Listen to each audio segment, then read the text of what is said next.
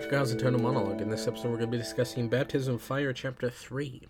So this is one of my favorite chapters. It's probably my favorite chapter of this book. What's fun about it is that it's ultimately an inconsequential chapter. Nothing major happens, no specific insights. A lot of the stuff from the previous chapters continued. There's an introduction of a new character. There's some spoilery stuff that is discussed. But ultimately, it is a smaller, more down-to-earth chapter. The first half of it is Geralt and co. traveling along the road, dealing with, traveling through war zones, just like they were last chapter, but there's different look at that kind of thing here. And then the next time is in Fencairn, with good old Regis being introduced to the party, and them getting drunk with Regis, and just having a good old grand time. There's a lot of emotions, there's a lot of characters dealing with things, but it is ultimately a small-scale chapter. And I think that's what I like about it, is that not only is it full of fun, it is an intensely fun chapter. It's the Mandrake chapter. It's the chapter that's what I call it. And everybody who's ever read this book always remembers this chapter because it is just the characters bouncing off each other, having a good time, revealing things as far as character-wise, some lore stuff. But it's all minor.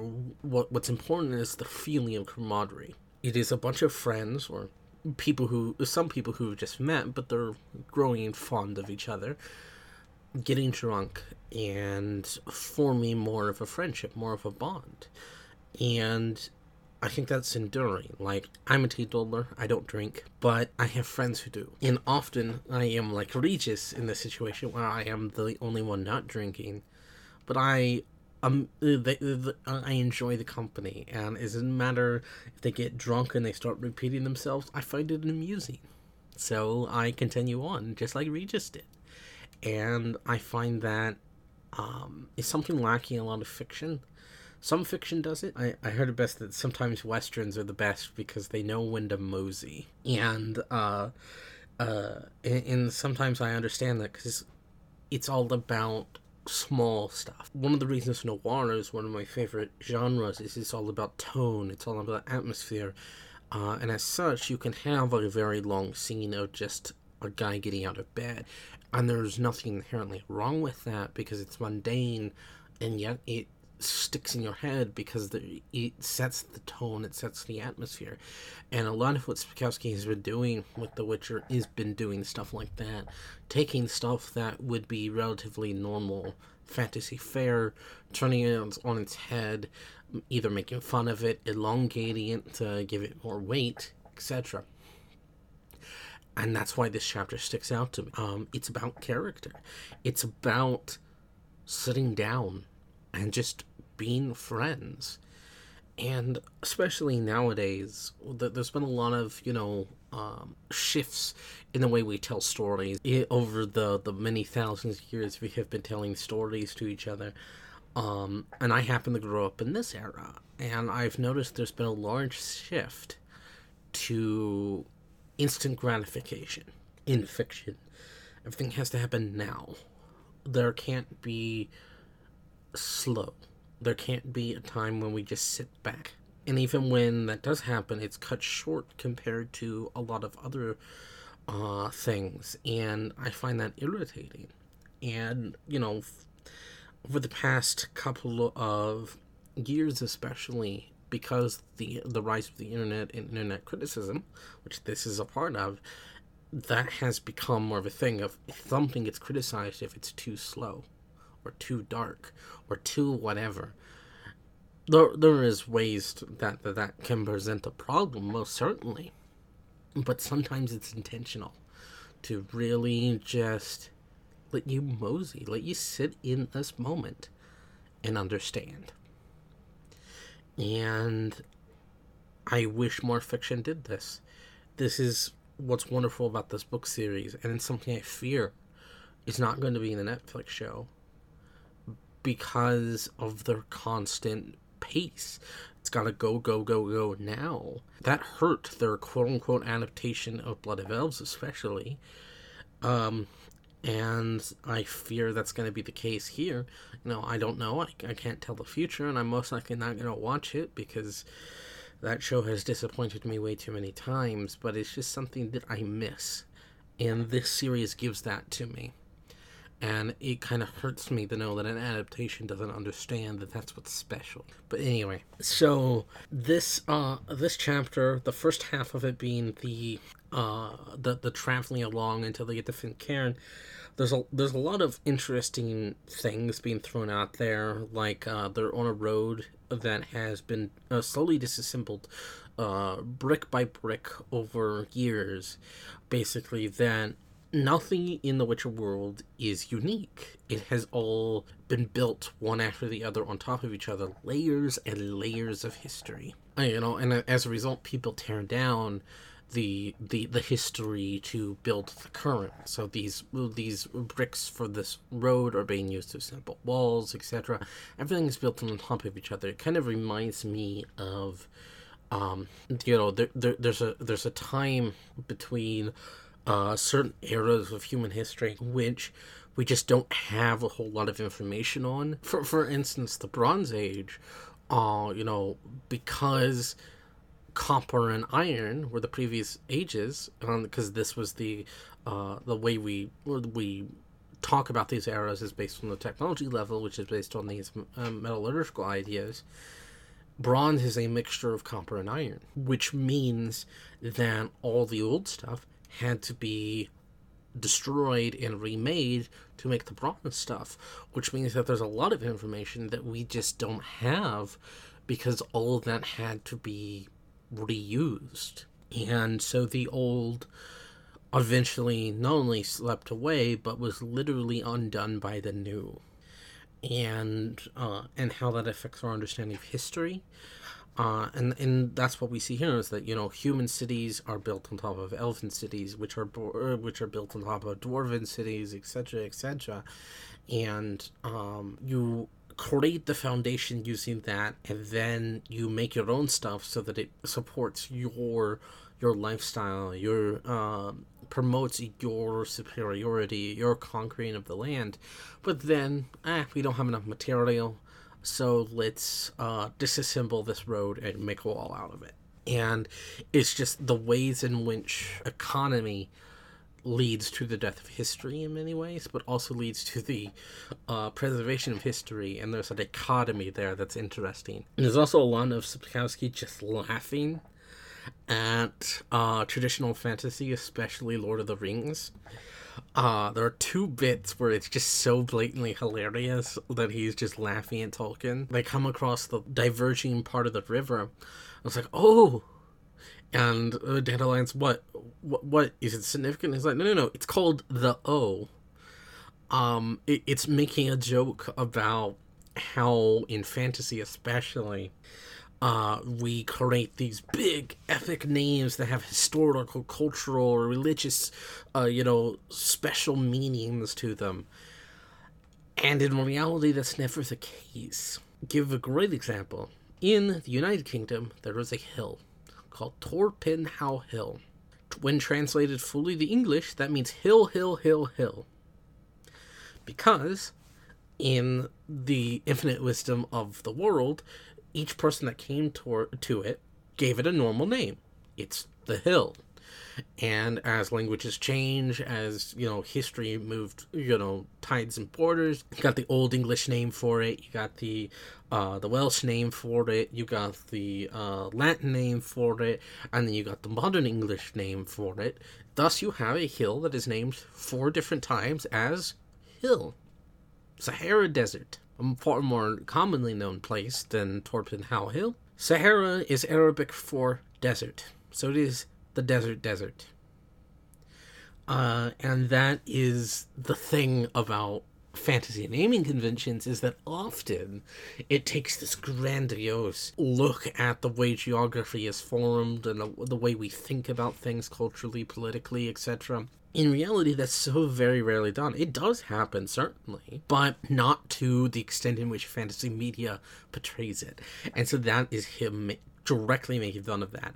And he's done that before, and he will do it again in another point, especially in Season of Storms. The Torpenhow Hill becomes quite literal with the place called the Hill. And so it's just a cute little thing. And then when Geralt and Co. get lost, and they said they had the Fincairn, like, you know, in Lord of the Rings, they're traveling these great, grand distances, right? And they only get lost a couple of times in the span of those books. And it's just kind of ridiculous, especially for Frodo and Sam, who are like complete newbies to all this. And of course they end up getting Smeagol to help them, but that's neither here nor there. That they still were able to travel quite a ways without Smeagol's help, and so it's just impractical. And so, of course, they're going a small distance. They're just following the bloody river to a particular place in hopes of getting out of the war zone. And guess what? They got lost.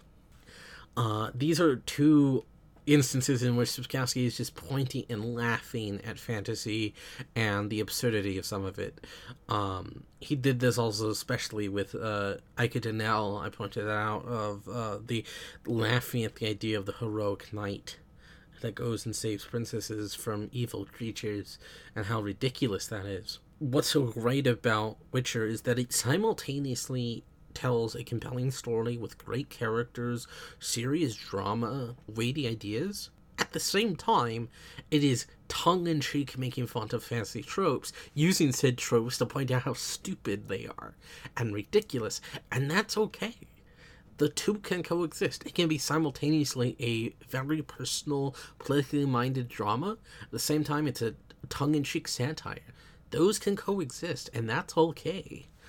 And that's one of the things that makes these books so much fun on many different levels. And going along with like the Warzone stuff from last chapter, Geralt and Co. come across a bunch of hanged corpses, and all the corpses have like have been branded with, you know, a certain crime that caused them to be hanged, but they are all essentially the same thing. It's like traitor and informer and narc and whore, and all of it is just basically another word for the other. They were scared, they found a linchpin, they found a scapegoat, so they struck. And the words were meaningless. They all mean the same thing. The other. The ones we were scared of. And we're just seeing a repeated deal of the war is not the issue. I mean, it is causing this stuff in a roundabout way, but it is not the thing that scares us most, or proves to be the most miserable, the most disgusting in these cases. The war is war, and that is awful, but it is what happens when this war passes by us and what we are left with, and the people who have become desensitized to that. They even point out when they go to Fincairn, like, Milva says, I'd much rather take my chances with ghouls than I would humans. And that kind of shows you that, you know, the scariest thing in this circumstance isn't the war, isn't the monsters, it's the people who are going to take advantage of it at every angle, as we saw last chapter. At Fincairn, there's this wonderful gothic atmosphere. They're in an ancient cemetery of elves, and it's just like, it's all creepy, and we had the entire idea of, like, there's ghouls about in this war zone, you know, predators preying on predators who are preying on predators, you know, that the multi-cycle of, even after the war has left this area, it is still scarred. And so then, to have it take a sudden comedic bent when we meet our wonderful, wonderful friend, Regis. And he invites them in, they get along, and they have moonshine made from mandrake, which we open this chapter with a a scientific looking at it as well as a superstitious looking at it, and sort of breaking down how ludicrous that is, and how everything in this world is kind of just hearsay, misinformation, superstition, all bundled into one, so that leads to people to not fully understand basic concepts like the properties of a mandrake, that it can't cast spells, that it doesn't shriek, etc. All that jazz. It's a nice little inversion where we're expecting something. We've been building up to this. There's even like that bit where Geralt has like the deal where, that silver-tipped arrow might help, but most likely it won't. And then we edge closer to horror, and we even have like a person coming out of like stone deal, and it turns out to be Regis, and we're all like, oh, funny Doctor Man, have a fun time. And it's a nice little inversion where you're expecting it, and then it turns you on your heel, much like the fantasy inversions with the O and the getting lost. The conversations that happen while they're getting drunk on the Mandrake Moonshine is a lot of fun. You got Regis, who abstains from drinking. He doesn't drink anymore. He claims he once had a problem, so he has eliminated many vices.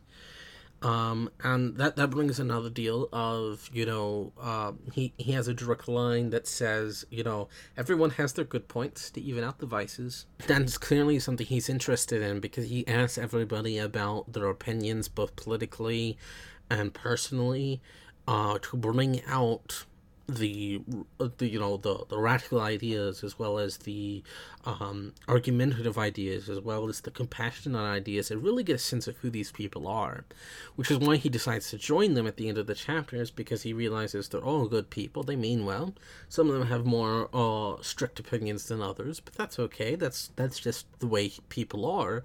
But they showed great compassion, and they have heart, and so I will join them. The conversation with Zoltan in particular is interesting, because we get some world building with Bruverhoog and the entirety of Mahakam. We've heard about Mahakam and Bruverhoog for a while, but we've never really gotten a clear look at some of the stuff there.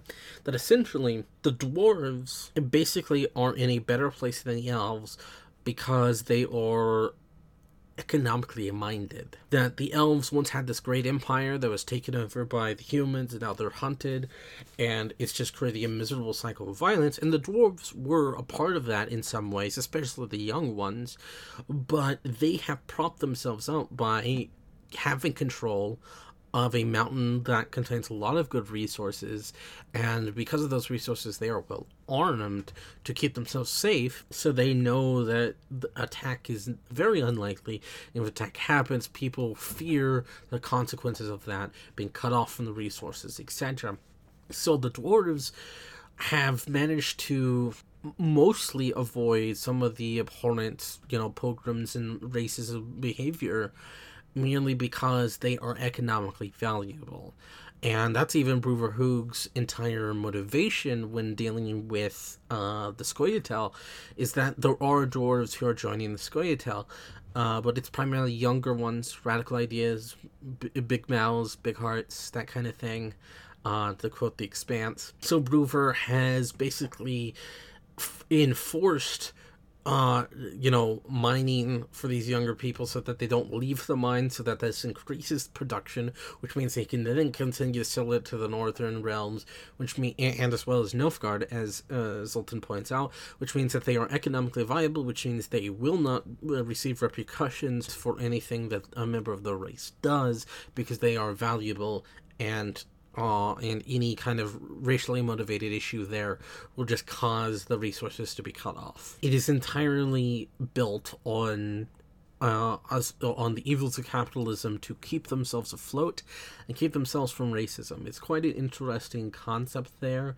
and Zoltan finds it simultaneously revolting and satisfying that his people have managed to survive this, but he also distastes Mahakam in general, in the clan culture of the dwarves, as well as he dislikes Bruver in particular. Meanwhile, you got the gnomes who are hiding out on all this technological advances that they share share with the dwarves so they can sort of piggyback off their economic specialty so that they also don't suffer it when they're living in Mount Carbon. And then with Geralt, we're seen as people are interpreting him in a certain way. He is something of a legend. He doesn't like to be this legend, but he is one, and many tales have been told about him, mainly things to Dandelion, but a few other things, and that has caused, certain misinterpretations of who he is, what he's about. And that plays into where he talks about to Regis, who's using high-minded, very high vocabulary words, and he's like, yes, the classic tactic to make you seem like you're more arrogant, more important than you actually are. And Regis even is like, well, I'm sure you know something about that. And Dandelion jokes that it was because of Yen, but we also know, as I've talked about, him being a big old phony. The way he does his vocabulary, the way he talks to people, whether they are in the know or not, informs that comfort blanket. He's the emotionless monster hunter. And so he talks like that. And when he is coaxed out of that shell is when we see the true him, who is someone who was deeply in love, and is now a father.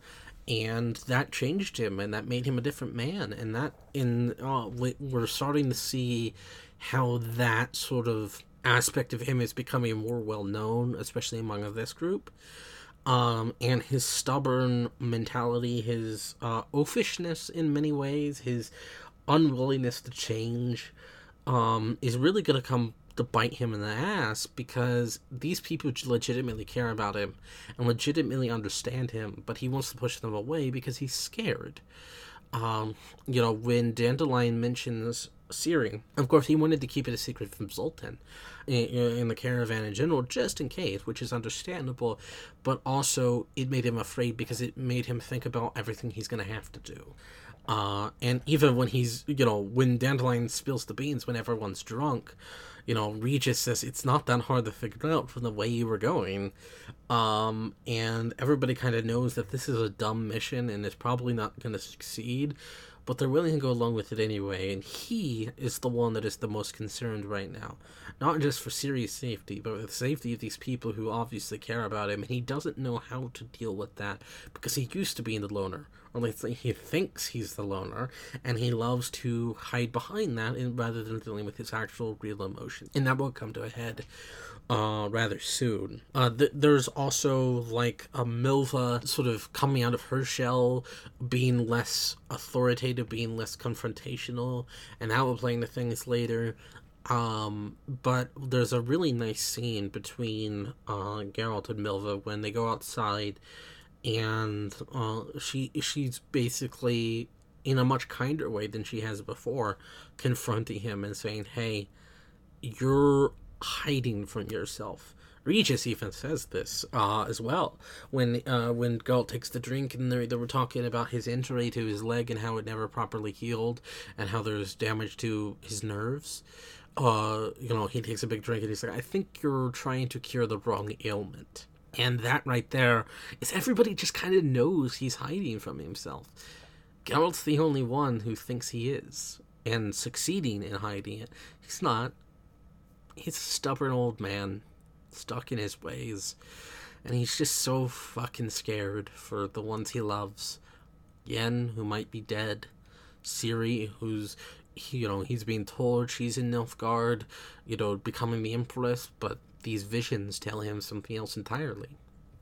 Speaking of that vision, his final vision, which ends out this chapter, is Ciri dancing with the rats in this tavern. It's a short scene, but I think highlights something that's interesting, is that as much as the rats are evil people, they are the children of contempt. They care not. They are all about the immediate stuff, pleasure, pain, etc.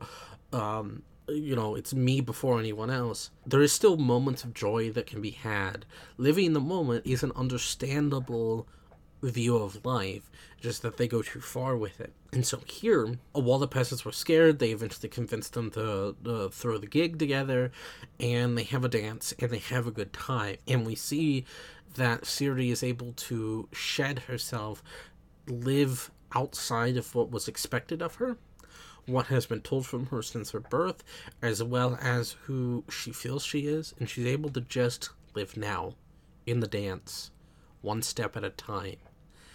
And she starts crying a little. She sheds a tear. She's no longer Ciri. She's not that girl anymore. She wasn't a few chapters ago, or even in Time of Contempt at the very end, but this is the moment where she admits to herself, I'm not that little girl anymore. I'm Falca. And as sad as a sentiment that is, there's also joy to be had in her trying her best to find her place. It's not working out exactly the way she intended it to, and it might not be exactly mentally healthy, but it is understandable for a girl in her situation. No matter how rough things get, there can always be a moment of joy, a moment of perfect beauty, as Babylon 5 would put it. Now I want to get into some small spoiler sections real quick. A lot of this stuff will come out in next chapter, a few chapters from now, but, Regis being a vampire plays a lot into this. There's little nods about his true self, and there's the nice joke about, he invited us in. Well, the vampire inviting people in rather than the other way around. And then Milva being pregnant, which is why she was having the issue she had in that quiet scene with Geralt. And it's also part of the motivating factor of why she went with Geralt, is because she is now trying to figure out and understand where she is as a mother, much like Geralt is trying to figure out what he should do as a father. So there's a parallel there. And obviously everything with Percival Shettenbach and Zoltan and the hidden chests, all that will come back into play. But the vampire stuff and the Milva's pregnancy, I think, is the most important to play into this chapter. It feeds into the characters, their understanding. I did not have the benefit of going in blind. I had played the games, or at least the third game, and plus the DLCs, which means I knew who Regis was. I knew he was a vampire. So I picked up on all the little hints and stuff to say, hey, I'm a vampire. And when it's quite funny because it is actually very obvious. And once you get the reveal, you're like, oh shit, if you didn't know. Obviously, I envy people who didn't get to know, which I'll talk about next time. But everything with Milva as well, and why she's becoming so defensive, but also trying to lighten up. Everything is character this chapter. From minute, small, inconsequential lines to overt details. This chapter is all about character flow, character progression, and establishing some very important dynamics. And it's a nice breather from, just big things happening, because stories are allowed to have that, and that's okay. Of course, I would be remiss. I forgot to do this last episode. Percival Shettenbach is the name of the Polish rock/folk band that provided music for Witcher 3. I mentioned some of the game connections last time. Forgot to do that one. And of course, Percival's entire small arc is happening. Sort of begins in this chapter. So I figured, hey, why not mention it in this one? This is just a lovely, lovely chapter. I wish more fiction would do something like this. This is the Mandrake chapter. It's the chapter that does not ever leave my head. It is a chapter that I'm constantly thinking about because it is one of the best chapters in this book, in this series. Baptism of Fire may not be my favorite book in the saga, but it certainly has one of my favorite chapters. And this right here is it. Next time, we will be talking about Chapter 4, in which I will be joined by Josh once again to talk about some stuff. There are a couple of very important characters that he's not had a chance to talk about that feature in that chapter, so it will be exciting to hear his thoughts, especially on Regis and Cahir in particular. But until then, see ya. Bye.